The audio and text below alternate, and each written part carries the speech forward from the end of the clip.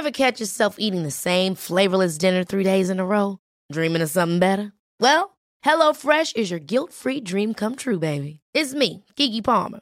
Let's wake up those taste buds with hot, juicy pecan-crusted chicken or garlic butter shrimp scampi. Hello Fresh. Stop dreaming of all the delicious possibilities and dig in at HelloFresh.com. Let's get this dinner party started.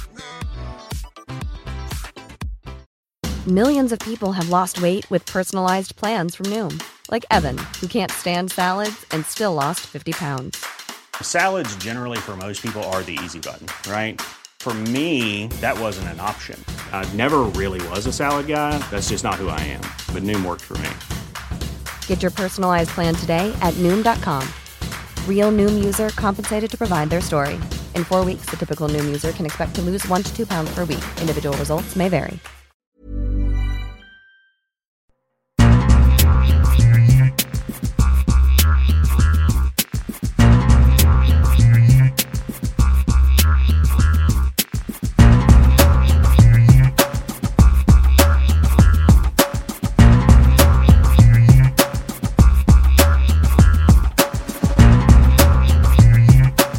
You're listening to the World Soccer Talk podcast, the only pod that focuses on watching soccer on TV, online and apps.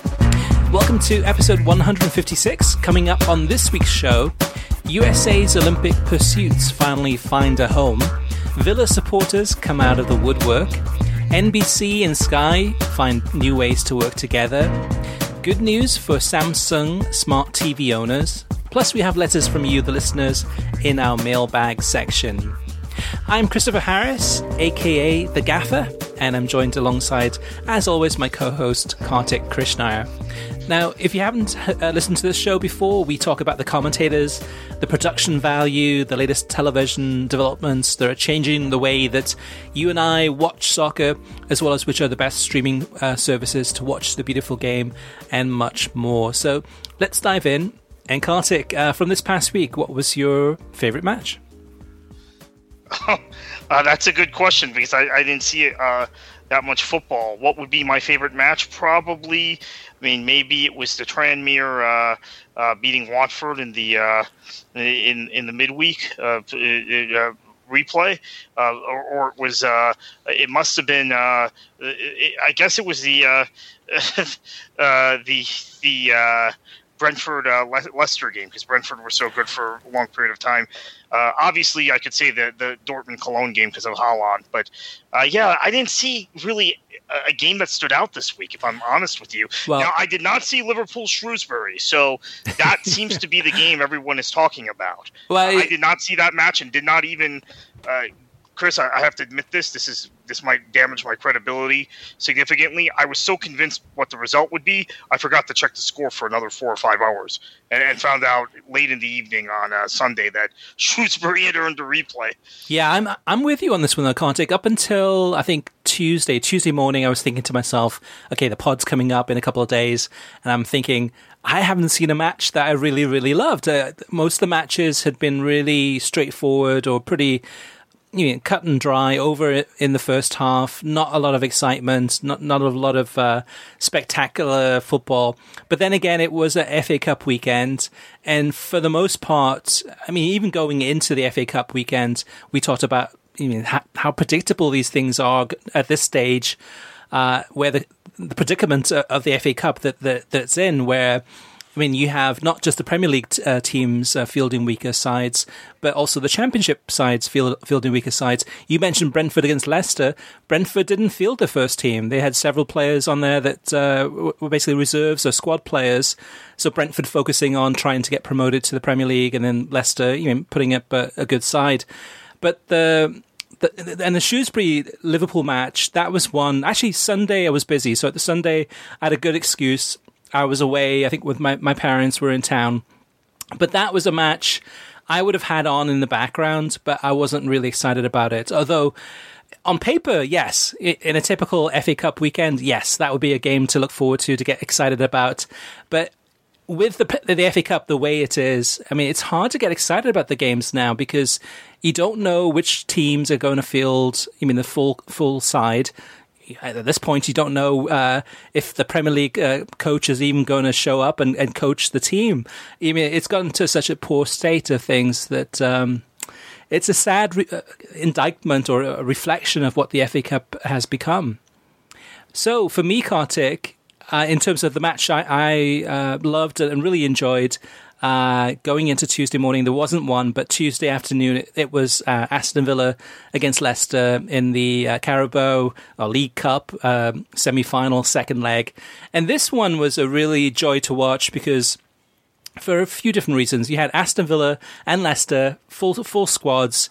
The atmosphere in the ground was fantastic, both from the home fans and the away fans, and both teams going at it from minute one, really, really getting into this game, just trying to do everything possible to win it in order to go to advance to the League Cup final. And Aston Villa put in a fantastic performance. Jack Grealish especially had some really nice touches, including an assist for the goal. And I was happy that it was Aston Villa that went through. Nothing against Leicester. I mean, Leicester's had a trophy recently, but it was really, really good to see Aston Villa go through. They might get thrashed in the final against Manchester City, but I enjoyed it. It was a really good game and a really good example of what the League Cup can be and what the FA Cup should be. But the FA Cup is nowhere near that level. Kartik, what about the Bundesliga? Because, I mean, the FA Cup to me was really a dud all weekend long. I don't think there was anything that stood out FA Cup-wise. I'll tell you how much of a dud it was. I was on TalkSport Saturday night, our time, early Sunday morning, UK time, to review the fourth round matches, and the host says to me, "Well, these matches were pretty much duds or some sort of similar term. Let's talk about the matches tomorrow." I mean, that's how even in the UK the review went of the fourth round, the Saturday fourth round, and that's why I pulled the Brentford-Leicester match out because. It was the only match I can remember where Brentford played really well for large portions of the match with a B team because they're sitting right now just a few points out of automatic promotion. And Brentford, if you haven't followed them, have had a lot of players come and go, and a manager, Dean Smith, we just talked about it at Villa, and have done a fantastic job of scouting. They will not be able to keep this team together if they're not promoted this year. So I think that they know that this is their last shot to go up. With this set of players, and they're not risking it by having a long cup run. Which, again, just reminds us what the FA Cup has become. The irony with all of this is that the FA Cup coverage is the best it's ever been. We've got every single game streamed live to viewers across the United States. In the past, we would have had maybe, say, 3 or 4 games over the weekend, and as years would go by, maybe 4 or 5, it would increase a little by little. Now we've got everything, and the games they're not meaningless, but they're just in terms of even the atmospheres and the grounds, in terms of the numbers of people showing up, the small attendances for the most part. I did enjoy Bournemouth against Arsenal, just because Bournemouth put in a late goal in this game, and they still lost the match. There was a little bit of excitement there, but overall, just... It's bad timing for the FA, bad timing for ESPN Plus to get the rights, and I'm sure that the viewing numbers, we don't know what those are because it's ESPN Plus and they don't publish those numbers, but I'm sure those numbers are dwindling, getting smaller and smaller. I'll tell you something else that's going to work against the FA Cup is that now, because of the Premier League winter break, they have moved the fifth round to being a set of midweek fixtures. Yep. Which makes it not very different than the League Cup, quite frankly. And it's coming at a time, unlike the League Cup, where teams are really sweaty about their league position, whether they be Premier League, Championship, or League One teams. So I want to stress this again because I've made a point about this on Twitter repeatedly in the last few weeks. It is not just top Premier League sides that rotate their players. In fact, I think the top Premier League sides, Liverpool being an exception, probably play more of their regulars than the rest of the Premier League and most of the Championship in this competition. You saw it with Swansea. Swansea in this competition this year rolled out I don't know. Was a team trying to get eliminated? Is how I would read it, and would say the same thing for Brentford. Say the same thing for Nottingham Forest, and those are the teams that are most closely pushing the top two to try and get into automatic promotion spots from the championship. So it is actually now a situation where a lot of lower division teams, unless you are a team further down the table and you're safe, don't want to have a long cup run. Even Carl Robinson this week, who's managing Oxford, didn't seem thrilled that he's getting a replay, even though his team played heroically at St. James Park. That's what the FA Cup's become, unfortunately. Just one more example, Kartik, is that in the Championship, there's a team, we know the team, Reading are 15th in the Championship. For their FA Cup match this past weekend against Cardiff, they fielded they changed every single player on the pitch. So they put in 11 new players onto that pitch that hadn't played in the game previously in the league.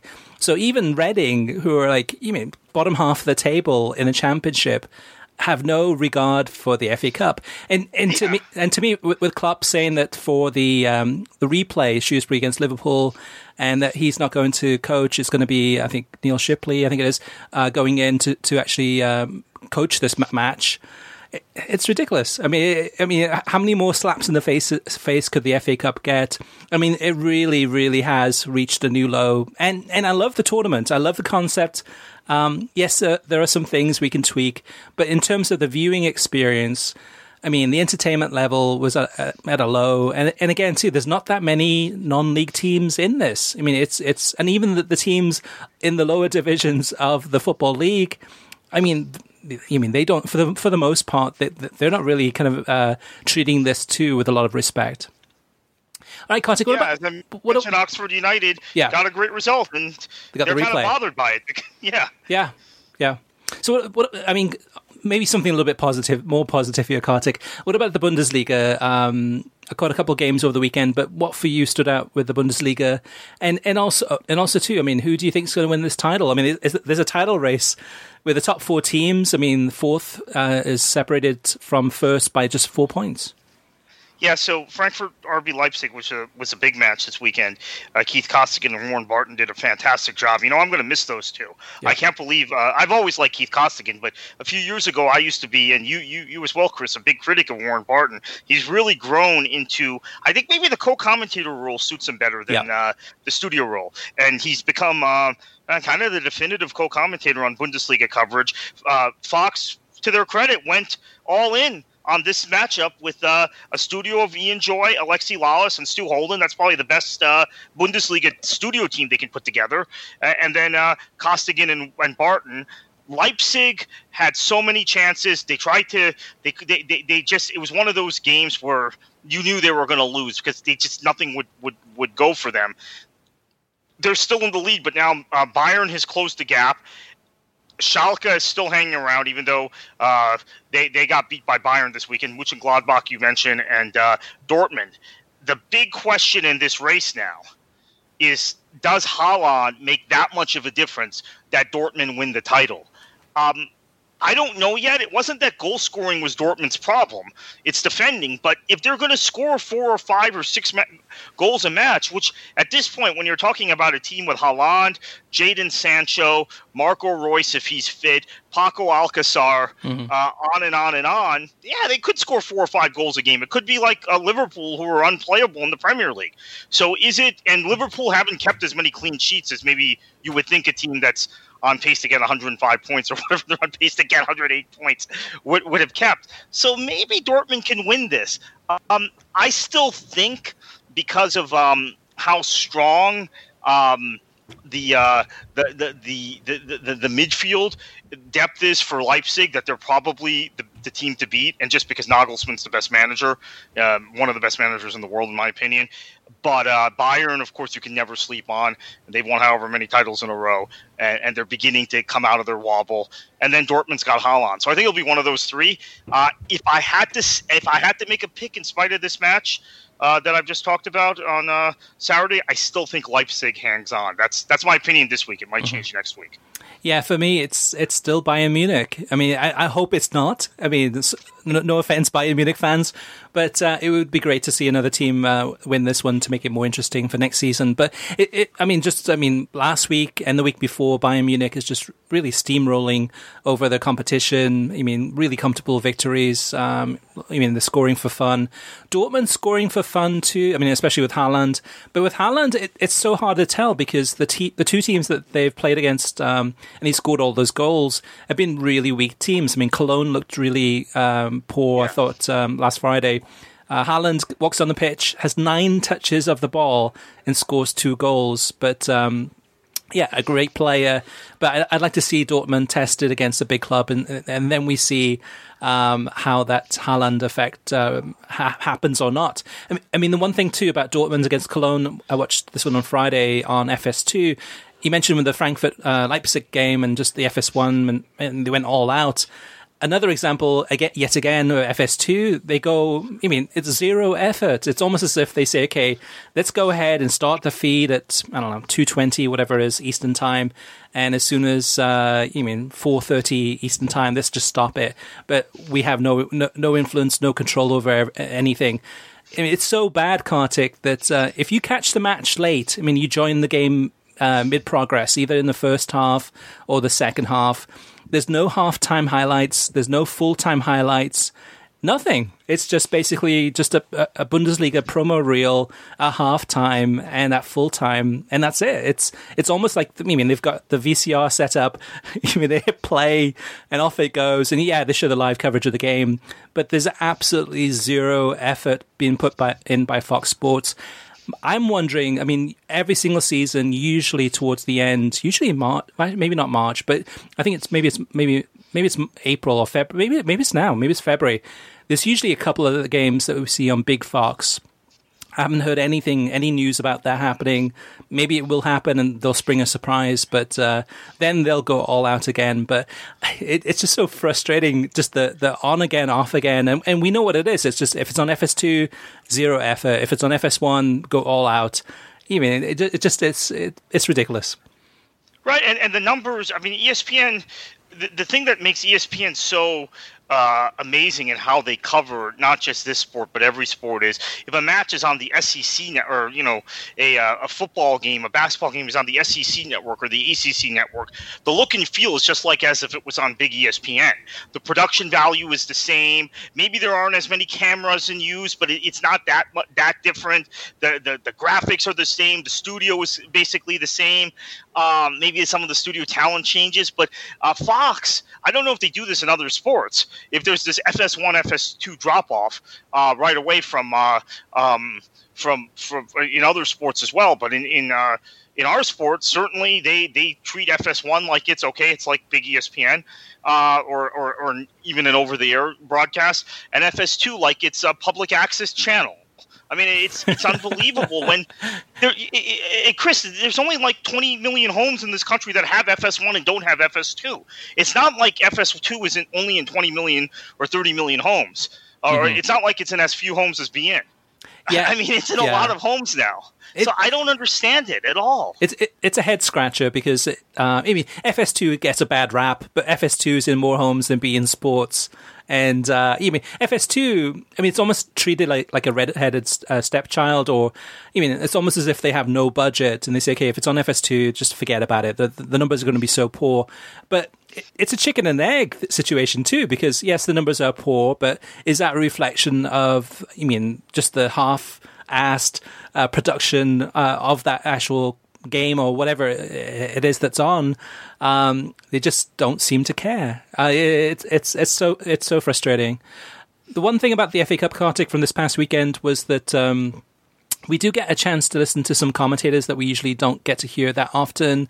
The Brentford-Leicester game was Nigel Adderley, and then I think it was this was the Carabao Cup, but the League Cup, Aston Villa against Leicester City. This was Steve Wilson from BBC Match of the Day, and Danny Webber, I believe it was. And so that's a little bit different. In the Man City-Man United game, I enjoyed watching this game. Gary Taphouse and Stuart Robson. The more the game evolved, it became more and more absorbing. And City really wasting a couple of clear chances to put this game away early. But ESPN had a crew in the studio that did the pre-match, halftime, and post-match analysis. And that's a good sign because, I mean, with the League Cup, and hopefully they'll do the same maybe with the latter rounds of the FA Cup, having a studio presence makes a huge difference in terms of encouraging people to tune in early. I mean, listen to the commentary, listen to the analysis, and I mean the banter back and forth. But it makes the tournament feel more important, and it is an important tournament. I mean, especially the latter stages of the League Cup. I always find them very, very entertaining, and having the games too at Villa Park or at the stadiums rather than at Wembley makes a huge difference. I mean, the atmosphere at Villa Park was a million times better than it would have been at Wembley for the FA Cup, I mean, a similar stage of the tournament. But yeah, I enjoyed that one. All right, Kartik, speaking of Fox, big news here, TV streaming news. Yeah, after a lot of doubt about what was happening with CONCACAF, Chris, not only did CONCACAF get the Women's Olympic Tournament on, FS2, ironically enough, for at least the first night, but get the Olympic Women's Tournament on, which there was a lot of concern over the weekend.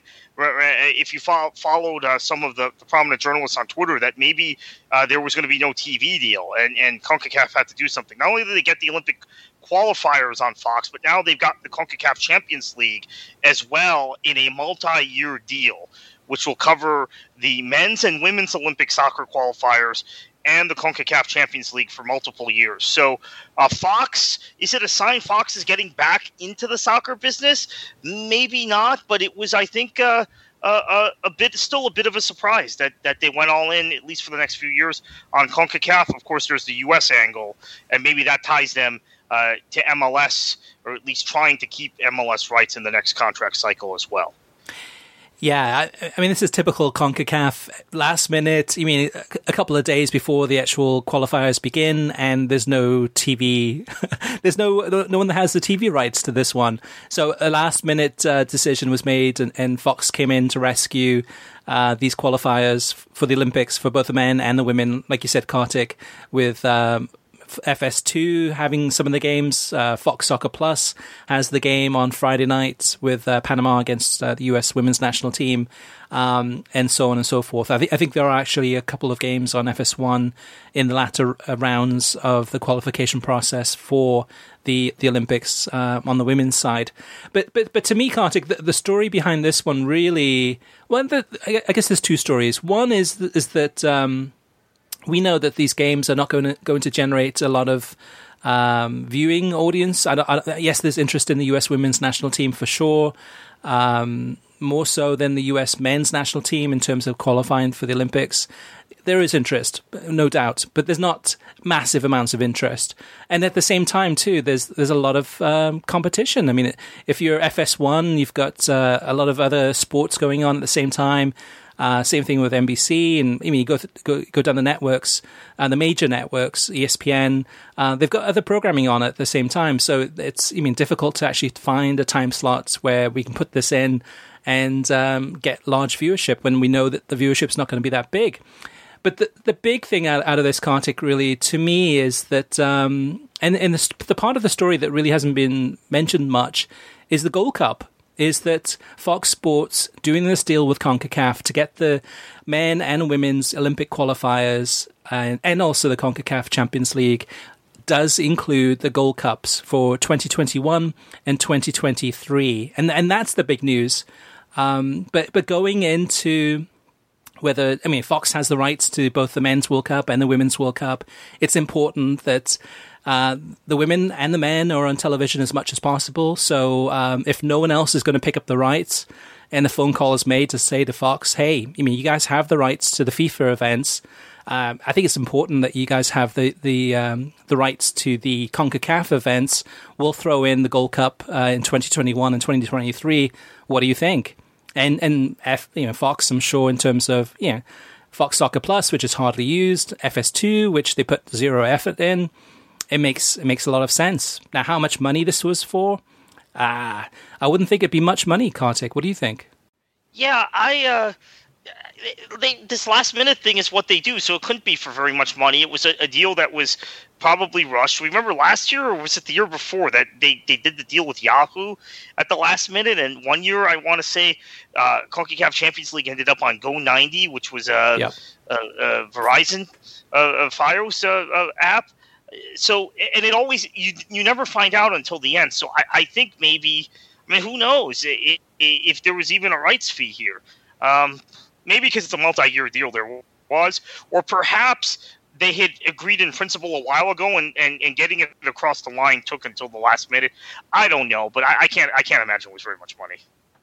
And then just one more thing to add before we move on to the next news item, and that is on the Spanish language side. Tudor picked up the rights to the CONCACAF Champions League and the men's and women's Olympic qualifiers. Next up, Kartik, in terms of the news, beIN Sports Extra, which is their free channel that they've recently launched on the Roku, as well as some over-the-air channels nationwide in select cities, is now available on Samsung TV Plus.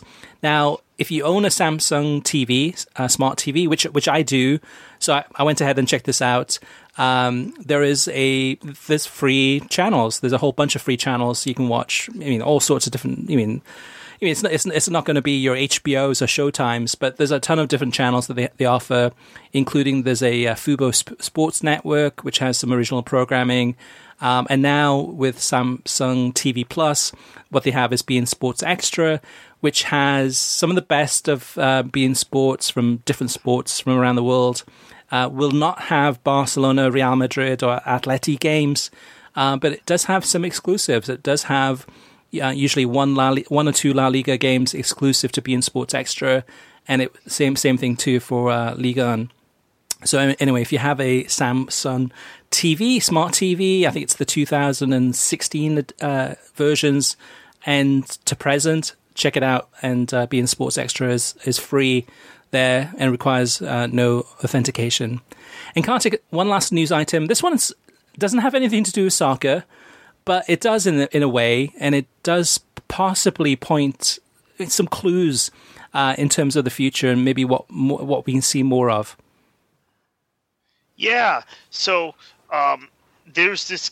We've talked a lot about the collaboration, right, between Sky and Comcast NBC since Comcast bought Sky in about a year and a half ago now. It's been Comcast NBC and Sky will attempt to overturn 3 decades of CNN preeminence in international television news, jointly launching a new channel in a rare commercial bet on the profit-thin global news business. NBC Sky World News, it's going to be called, is a bid to win the news service's long elusive international recognition and will mark Comcast's first efforts to unite its transatlantic brand since its acquisition of UK-based Sky in 2018. The other competition also would be BBC World. Sky News, by the way, is available in the United States if you have Roku or Apple TV or Amazon Fire. So maybe that brand is now more recognized in the U.S. than it used to be, and globally they will be making a play to compete with CNN, which is quite a gamble. Yeah, and Sky News too, which is very, very good, is also on YouTube. It streams 24/7. So this points, at least hints that NBC and Sky, that we could be seeing them work more and more together. I could envision when they do launch this NBC Sky World News, which is an awful name, but when they do launch it, is perhaps they'll have more soccer coverage on there, or they'll have soccer coverage on there. And NBC has the rights in the US. Sky has the rights in the UK. We could be seeing, Arlo White or the two Robbies or some of the Sky Sports News people appearing on this news channel to provide some stories or some analysis about some breaking news that happens on a global scale that that is of interest to globally. But again, it's another example of Comcast, who now owns NBC and Sky, working more closely together and just trying to encourage these teams to kind of share their expertise. You get a lot of Premier League news, by the way, on BBC World and on CNN International. So it would fit in to the thing. Now the question is, would they use the NBC people, the Robbie Earls, Robbie Mastos, the Kyle Martinos, or would they use the Sky Sports people? That's TBD, obviously. Yeah. One to watch out for, and I don't think there's a launch date yet for this one, but it should be interesting to see what happens. TV ratings from this past weekend with the FA Cup on and those games on ESPN Plus. We don't have those numbers, but we will have some of those other numbers for the other games probably next week on worldsoccertalk.com. So let's move on to the listener mailbag, and first up is Leonid. He says, great discussion about supporting local clubs and Major League Soccer fans. I came to this country from far away, but I know the soccer landscape of the States better than the so-called fans who were born here. Why am I the first to go to a local team match? I don't want to blame anyone. I just didn't hear discussions about this topic. I want to say thank you for that. So, Kartik, I think at the end there too, kind of giving you some praise for having this discussion. And actually, I think this came from one of the other listeners sending in a comment about MLS fans, but this could go to Premier League fans too, where or fans of any league or club having a lot of knowledge about those teams or those leagues, but not going to their local team. Kartik? Yeah, I think this is a problem in American culture as we think about leagues, right? I pointed this out over and over again, where you've got these, and it comes from the college sports culture, right? Oh, we're SEC fans, we're ACC fans, we're whatever. That American fans seem to be champions of leagues, and then they block out everything else beyond that league. So the MLS culture and the culture of American Premier League fans, I think, is reflective of just kind of the American sporting culture, not really exploring that there's local soccer in their neighborhoods, in other leagues, and things that they can watch live and really kind of bond with. So I think that there's a real. I think it's just an American cultural thing. I'd be curious to hear from our listeners if this is a problem in Europe, where people are champions of leagues and they're more league fans than individual club fans, because that's the way I feel about a lot of fans in this country. Yeah, overseas, I wouldn't think so. I mean, overseas, to me, it's more about supporters of a club and the league. There's oftentimes there's a lot of disdain for that league. I mean, the Premier League is a good example where, in terms of the credibility, if you say Premier League, most people would say, they always keep on changing the kickoff times, and in terms of making it more difficult to travel and not having very much. Time or understanding for the fans, but that person might be, just defiant about, the love and support and loyalty to the club. But stateside, it does seem to be more league focused in terms of, I support or I follow this league. And maybe that becomes, maybe it's because of the NFL and the NBA. Those big brands, like the leagues have such big brands in the United States and globally, that people are kind of attracted to the league as a whole, which helps with TV ratings. Even if you're a Cowboys fan, you might be interested in watching some of the other teams. But we'd love to hear from you, listeners, if you have any feedback on this or any input. Richie says, the podcast didn't really address recently whether Peacock from NBC would have on-demand programming, Gold Rush or classic matches. At the very least, having on-demand would probably make NBC Sports Gold obsolete for many. These are the questions that most of us are looking to have answered by August, and granted, we have plenty of time for that. So, Richie, definitely lots of questions to be asked, lots of answers to be given. But it's still early days, and when we reported about Peacock last week, just preliminary information really at this point. What I do know though is that for the the Peacock free or free Peacock for that level, it talks about having some access the day after to on-demand programming. I've verified and checked on this, but there will be no Premier League matches available the next day on the Peacock Free. So, I mean, if you're thinking, okay, I mean, Liverpool against Man United is on the Saturday on NBC Sports Gold and available on Peacock Premium, hoping that maybe on the Sunday it'll be available to watch there on the free Peacock. That's a no to that one. Next up is Aram. Aram says, on last week's pod, Christopher brought up a great point that the stop and start high school soccer clock is weird. College soccer also uses a clock that the ref can pause, and the clock counts down to 0 instead of up to 90 minutes. Also, college soccer allows way more substitutions and even lets sub players come back in. In Europe, kids in the U17 and U21 programs or clubs play with normal soccer rules. Do you think that the different rules for high school and college soccer here in America puts us at a development disadvantage? Also, what are your thoughts on allowing more substitutes? So, Kartik, I have a different take on this one in that, I mean, my daughter was in the development academy, and last year, I think last season it was, or was it the year before? Time flies by. Anyway, just recently, my daughter played in DA Development Academy, youth soccer, I think U15, and there the rules are FIFA rules. So you get subbed out, you can't go back in. It's structured to be very much like the professional game. Everything is treated very professionally. And at that age, it's still a development kind of status or stage in the growth of a player.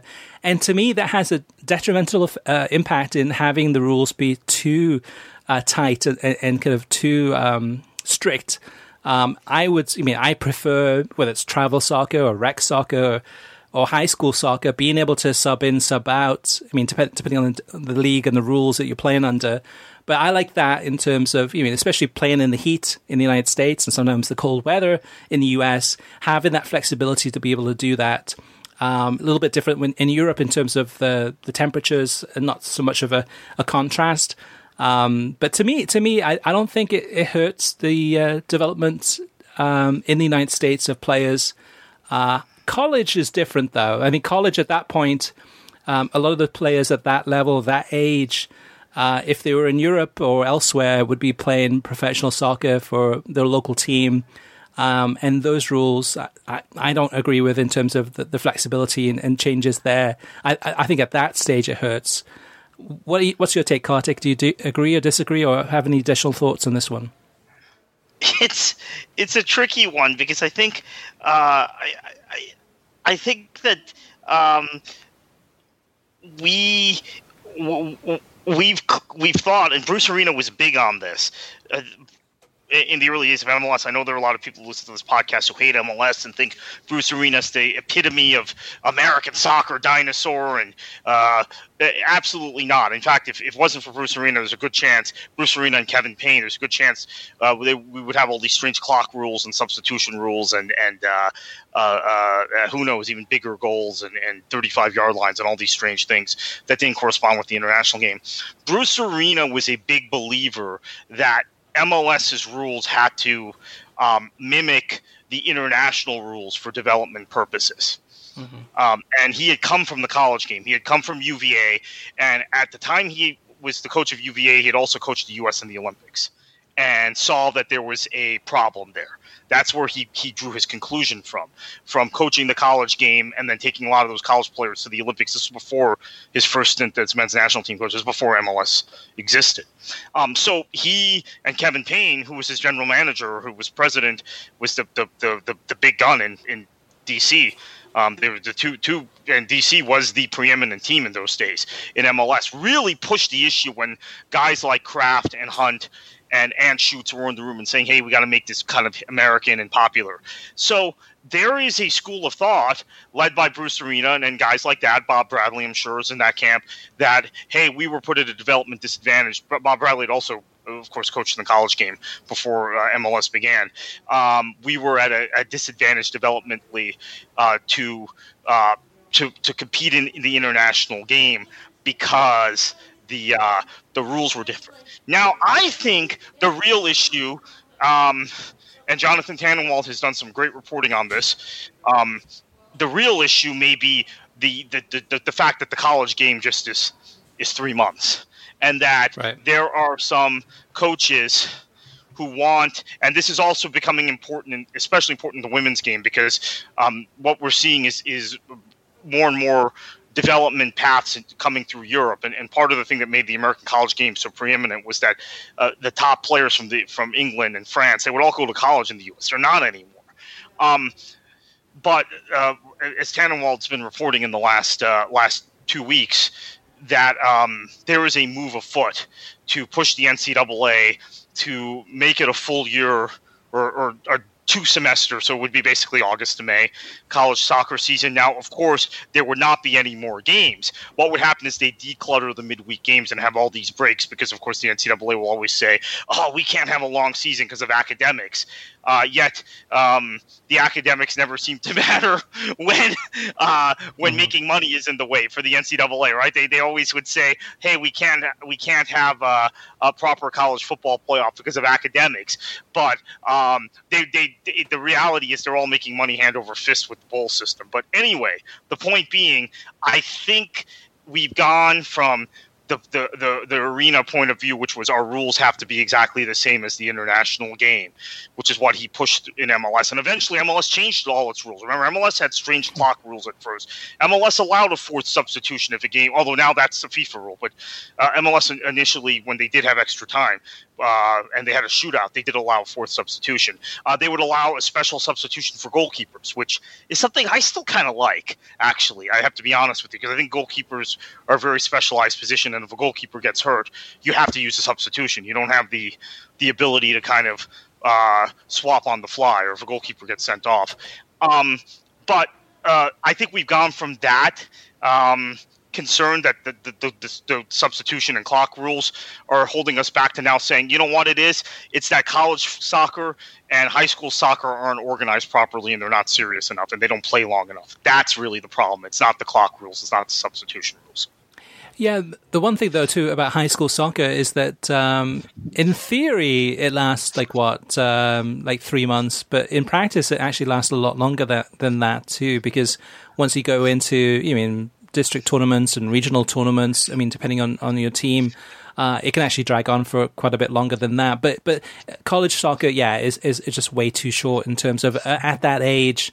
The endurance, the stamina, everything that individual should be doing should be at a high level. Yes, they've got education at the same time, but going back to Aram's question about substitutes, to me, at the college age, there shouldn't be lots of subs going in and out. To me, that's kind of at the adult age, really.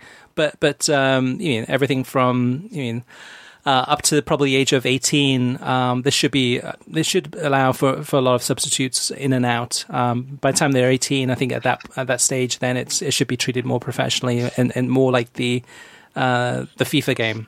Not the video game, but the game according to FIFA rules. Right. All right, well, great question there from Aram, and also, of course, from Richie and Leonid. If you have any questions or any feedback, or have questions about TV production, or where to watch your favorite team or league, or streaming questions, we want you to have your say. You can always reach us via email through web at worldsoccertalk.com, as well as Facebook.com/worldsoccertalk, and on Twitter at worldsoccertalk. Plus, of course, you can post your comments on worldsoccertalk.com. And Kartik, where can they catch you if they want to catch you on social media to see what you're ranting and raving about before the next pod? Yeah, KKFLA737 on Twitter is the surefire way to find me. All right. Well, thank you for listening. You can get a new episode of the World Soccer Talk podcast every Thursday. Every episode is released on SoundCloud, Spotify, Pandora, YouTube, Stitcher, iTunes, TuneIn, Audio Boom, Overcast, and worldsoccertalk.com. If you like the show, share it with your friends on social media and give us a review on iTunes. And Kartik, heading into another weekend of football. We've got the Bundesliga, of course. The Premier League race seems to be practically over. A lot less interest in that. But, what should they do? Enjoy your football.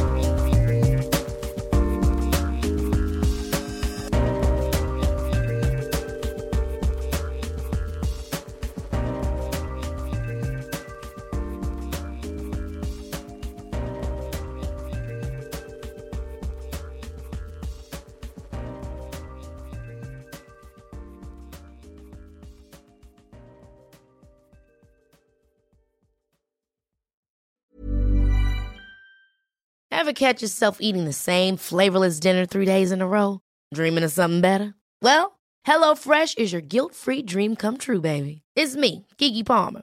Let's wake up those taste buds with hot, juicy pecan-crusted chicken or garlic butter shrimp scampi. Hello Fresh. Stop dreaming of all the delicious possibilities and dig in at HelloFresh.com. Let's get this dinner party started.